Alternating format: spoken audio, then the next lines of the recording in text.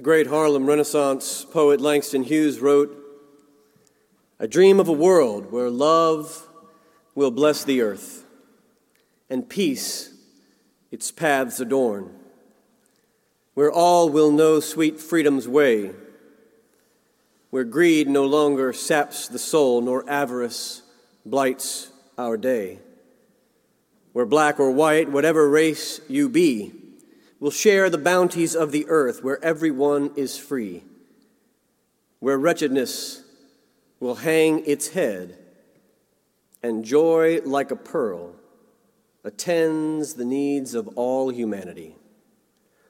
Of such I dream, my world."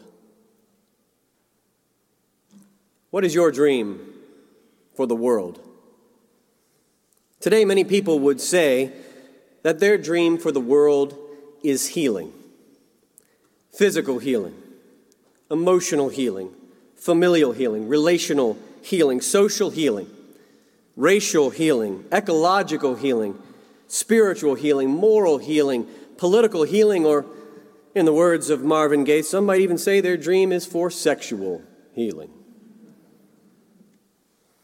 It's really stunning to consider all the different ways our lives and our world are wounded, broken, and in need of healing today. Yet even more remarkable, I believe, is the fact that something like healing exists, that healing is real, that healing happens, that it's possible. But what is healing? From the very beginning, the early church described Jesus with the words of Malachi as the Son of Justice who will rise with healing in his wings. Our Galilean prophet was a first-century healer, whom many mystics and theologians would later call the great physician. The Gospels are filled with stories of Jesus healing the sick, and yet, amazingly, in all the stories, Jesus never asked anyone to show them their insurance card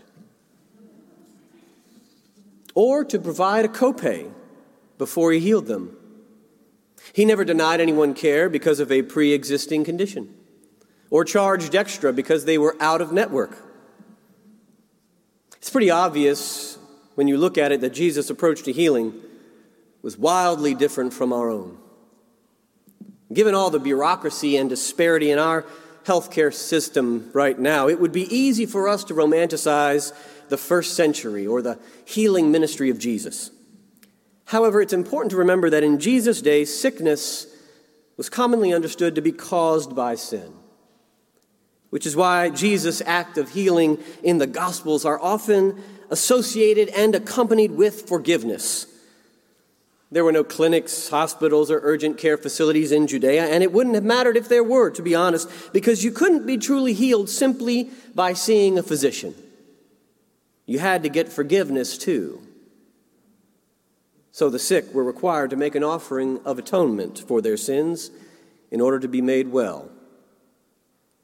A few weeks ago in a sermon, I joked that the chief priests and Pharisees were not only the religious establishment of the day, but also the criminal justice system, the Department of Agriculture, and the Food and Drug Administration as well. But their power didn't end there. They were also in charge of health care. Only officially sanctioned religious leaders could forgive people's sins and provide them a true healing. A healthcare system like that at that time had devastating consequences for the average person. Scholar Richard Horsley tells us that the system was used to keep order over the masses of ordinary people, especially the sick. Such an understanding of sickness and sin together was domesticating because it caused people to blame themselves for their problems while at the same time simultaneously accepting the necessity of an institutionalized system of atonement in which God's forgiveness of sin and the healing of sickness was conditional and channeled solely through official mediators and regulators and only available to those with the means to pay. So, when Jesus went around healing people and forgiving their sins without charging anyone, without official authority from the religious establishment, he was challenging a system that was exploiting people. by providing physical, social, and spiritual healing outside the boundaries of the political healthcare system of the first century, and hurting, to be honest, the bottom line of the chief priests and the Pharisees. No wonder they were mad. Instead of letting people blame themselves for their own suffering, Jesus healed the sick physically and spiritually so that they could be reintegrated into society and resume a life with their families and their community. That is what healing was for Jesus. Healing the sick and forgiving sins was nothing less than a revolutionary countercultural act of liberation and inclusion in defiance of the established religious order of the day. Most of the sick people who came to Jesus for healing had been marginalized by society and were too poor to pay to atone for their sins. Yet in Mark 5, we have a story of a wealthy man of power and prestige who came to Jesus on behalf of his 12-year-old daughter. Jairus, the leader of his household and the leader of the synagogue. And he went to Jesus. The reason would not have been for him to subvert the Pharisaic system, but because his daughter's situation was so dire, he didn't have time to go through the proper channels and follow the traditional process. He had to get healing quickly. And so Mark tells us Jairus fell at Jesus' feet and begged him repeatedly, "My daughter is at the point of death. Come and lay your hands on her so she may live." Jairus' impassioned pleas for his daughter's life are a powerful reminder to us that death waits for no one. Regardless of status or wealth, pain, death, grief are inescapable aspects of human existence. No matter how powerful or prestigious we may be, we will all suffer. As Dr. King once said, death is the irreducible common denominator of all people. In response to Jairus' pleas for his daughter's life, Jesus made no comments, asked no questions. He simply headed on the way toward Jairus' house. But Mark here is not telling an ordinary tale of healing. Mark is engaged in a sophisticated form of storytelling that literary scholars call an intercalation, or a sandwich construction, if you don't like the word intercalation. A sandwich, which is the act of telling a story within a story in order to provoke the reader to consider how the two stories might be connected and how the characters might be connected in order to communicate a larger message that transcends both stories on their own. This intercalation begins with a radical interruption that occurs on the way to Jairus' house.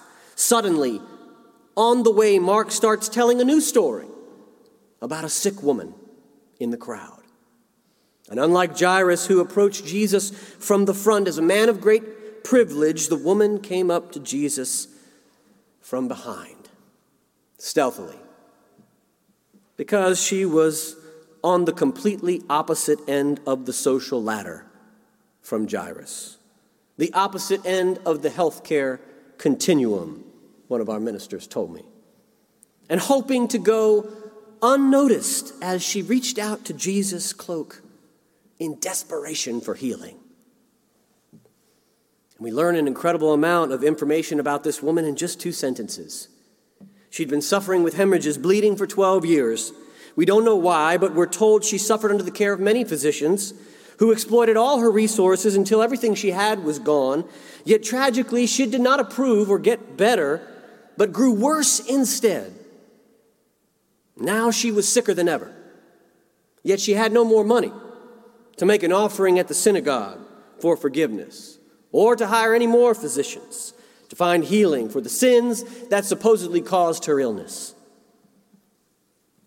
This woman was in a serious situation, had a serious medical condition, and she'd been oppressed by the medical establishment, excluded from the religious system, marginalized from her family and society, rendered invisible to the world around her. And yet, even though she lost everything and seemed to have nothing, she still had hope. She still had chutzpah, her audacity is amazing. Her approach, her actions, her touch, her faith literally stopped Jesus in his tracks. And when Jesus stopped and turned and asked, "Who touched me?" out of nowhere, this sick, poor, oppressed, and invisible woman suddenly became the center of attention and the center of the story. And for at least one moment, she was the center of the world. I've heard people say that all suffering is the same, and that every person's pain feels to them as if it is as deep and overwhelming as any suffering in the world. But I've also heard people say things like, "I've got first world problems." Well, which one is it? Is all suffering the same? Or are there different kinds of suffering? Was Jairus' suffering the same as the woman who touched Jesus? Was his daughter's suffering the same?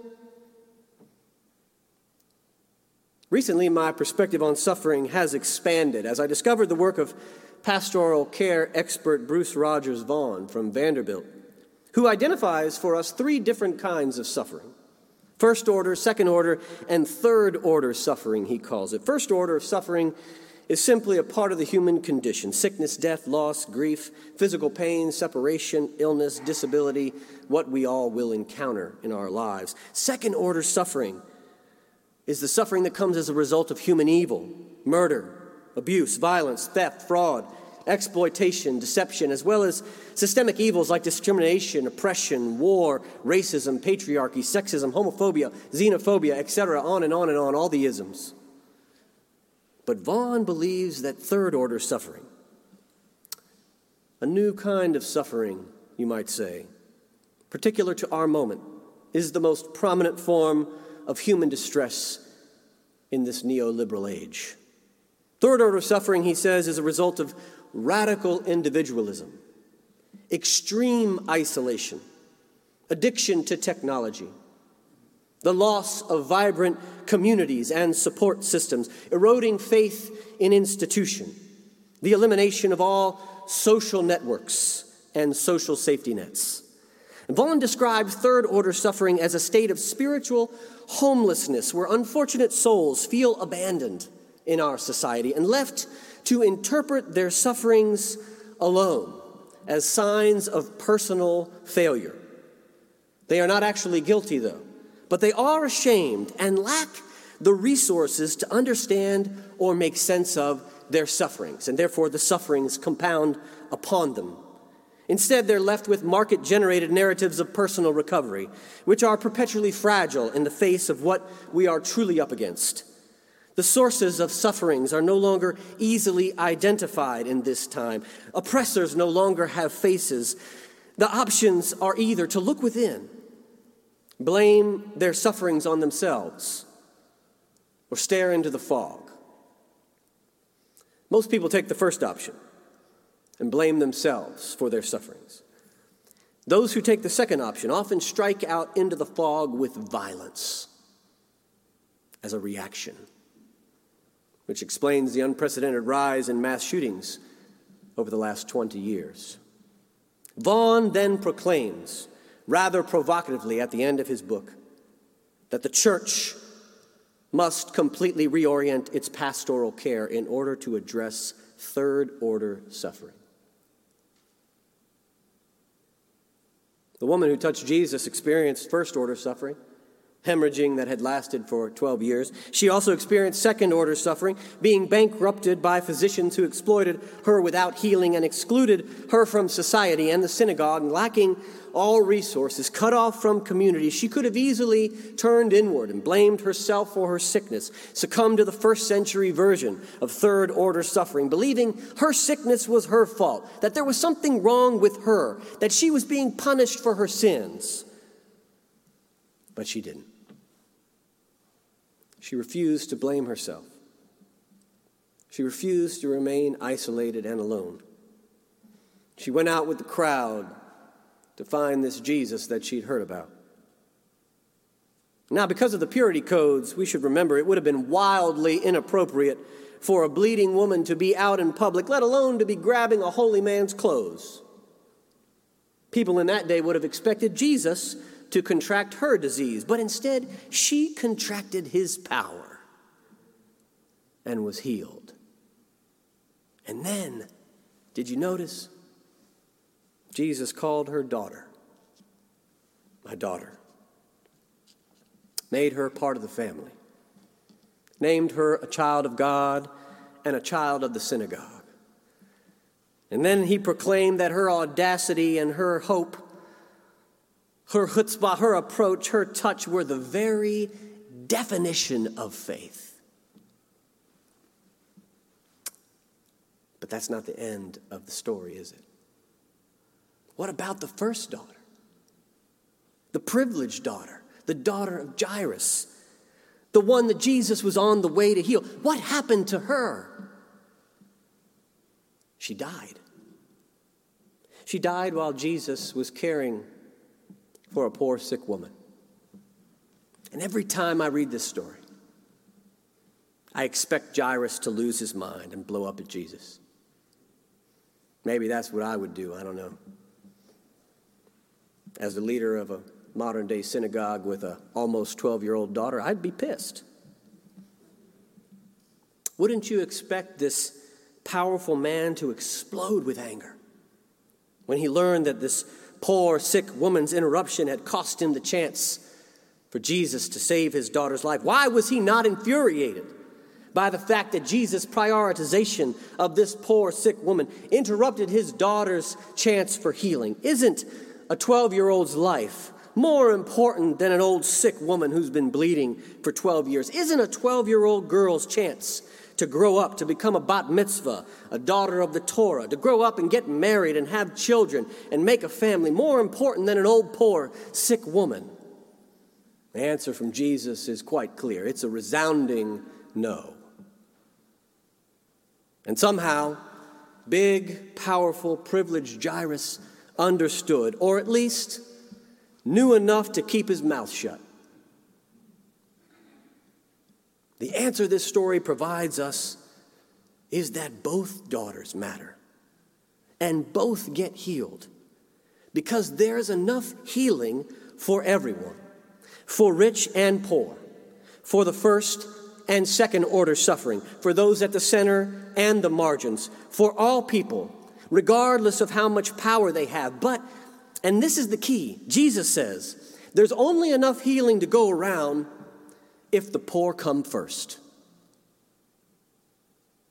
If we interrupt our lives to take care of the poor.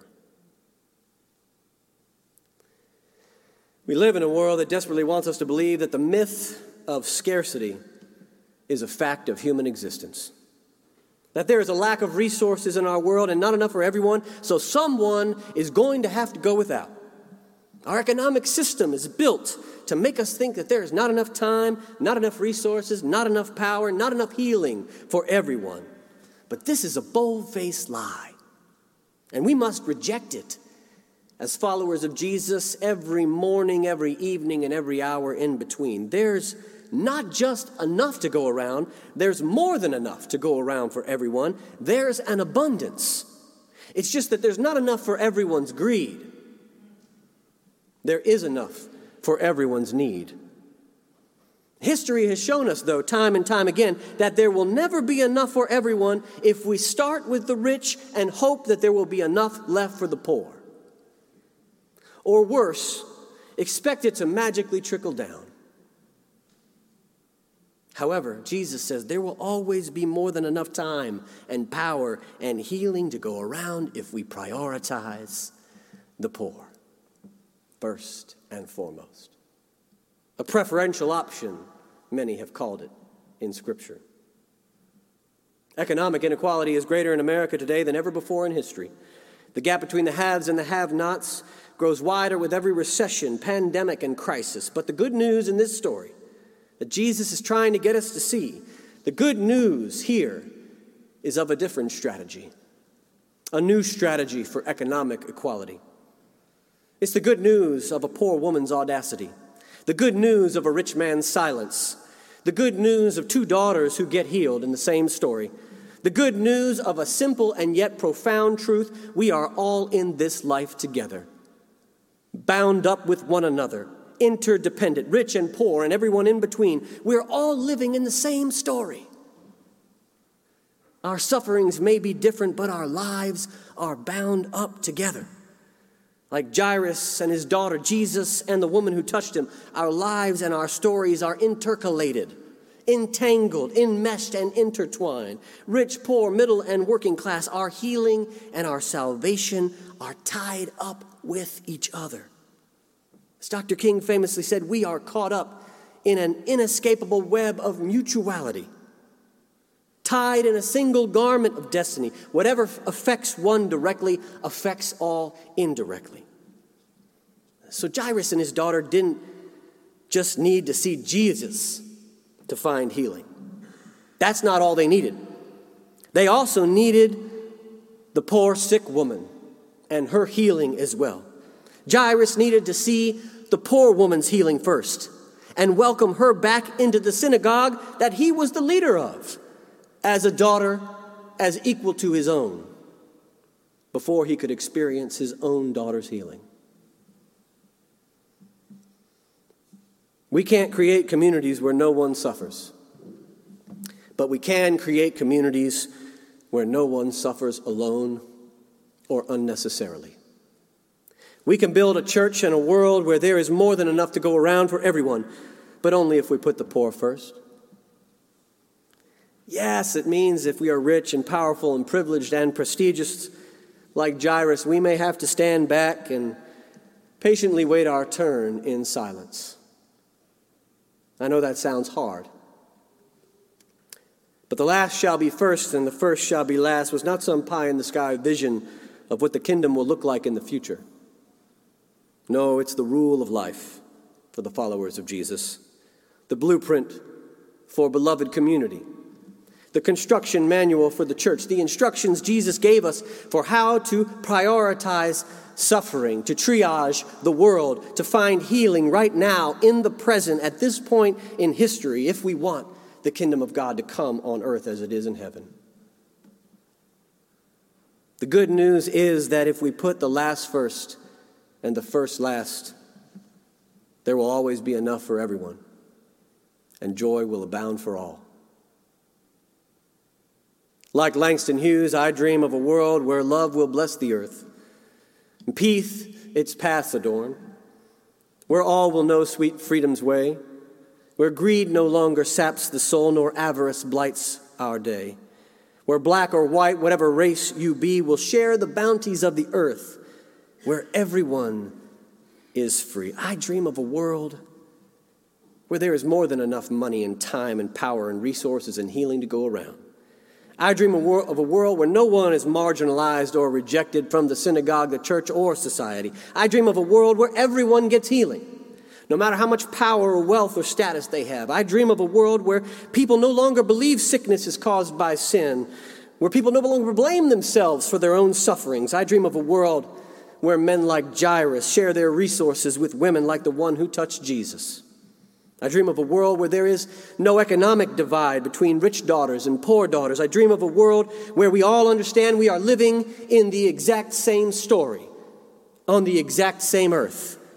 I dream of a world where we live like our salvation is bound up with our poor neighbor's salvation. I dream of a world where we know that addressing our neighbor's suffering is the key to our own healing. I dream of a world where we always, always, always put the poor first. A world where every person not only finds healing, but finds life and finds it abundantly. How about you? What is your dream for the world? Amen.